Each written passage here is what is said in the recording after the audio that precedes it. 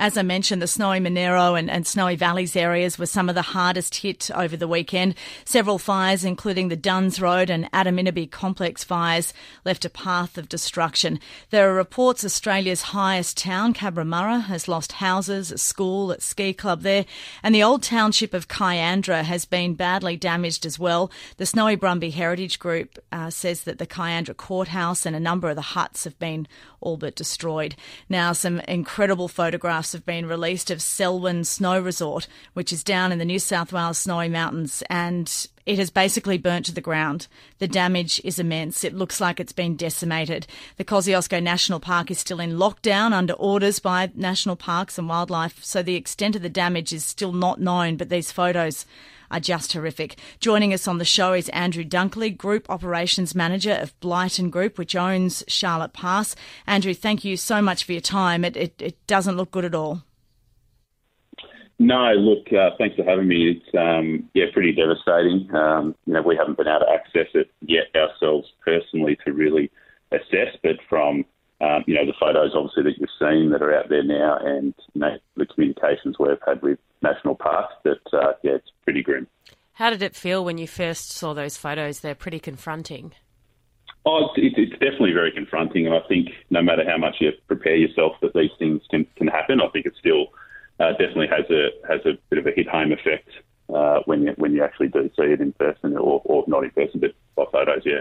Andrew, tell us about what you know happened on Saturday. We know that the fire went through, but it looks like it was an incredibly fierce fire. Tell us what you know of what happened. Look, yeah, from what we've been told, and I'm no fire expert, but a couple of the fires there actually merged, the Duns Road fire there, and I think it was the Doubtful Gap Trail fire, which came across into Selwyn and Cabramurra. So, it was a pretty fierce fire by the look of it, especially with some of those photos there. And temperature readings that they were getting out of Cabramurra at the time on their weather station just shows how ferocious I think this was, yeah. I guess given what you've probably seen on the news over the past few months and some of the stories that have been told, you've got to always look at the bright side and, no lives lost there and people are safe. Does that give you any comfort? Oh, 100%. That's, definitely the positives to take out of it, that, the staff that we had up there, they were evacuated before the fire came through. There was no injury, no life lost or anything like that up there. So, that's definitely a big plus for us. That's the number one priority, was to make sure everyone was safe. So, that's good news for us. And, we're committed to rebuilding Selwyn, whatever that looks like.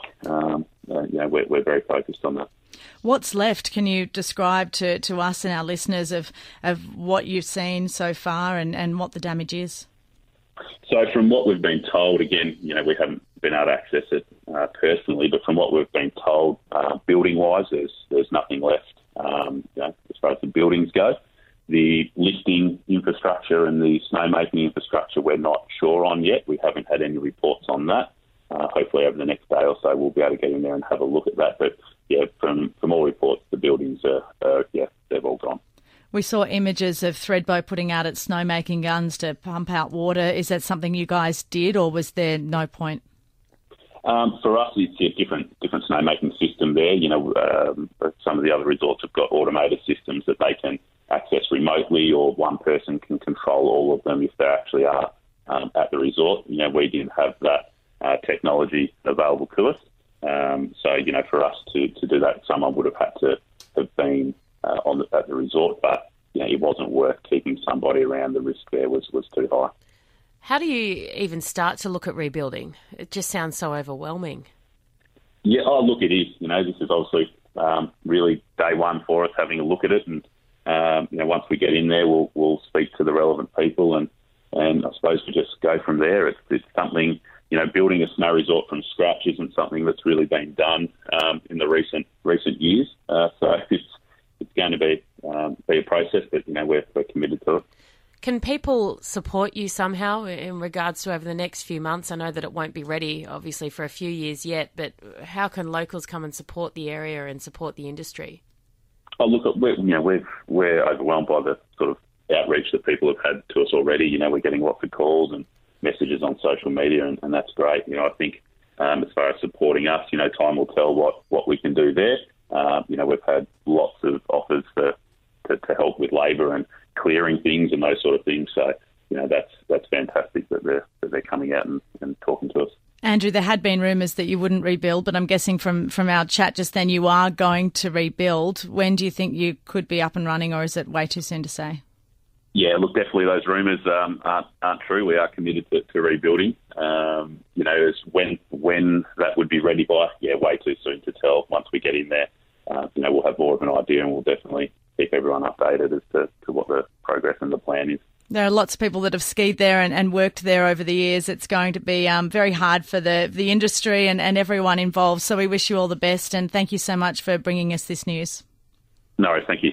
That's Andrew Dunkley, their Group Operations Manager for Blighton Group, the owners of the Selwyn Snow Resort, which has been destroyed. Fire tore through there over the weekend. There's pretty much nothing left. The photographs show the main lodge gone. There's really, maybe some metal structures and some pylons left.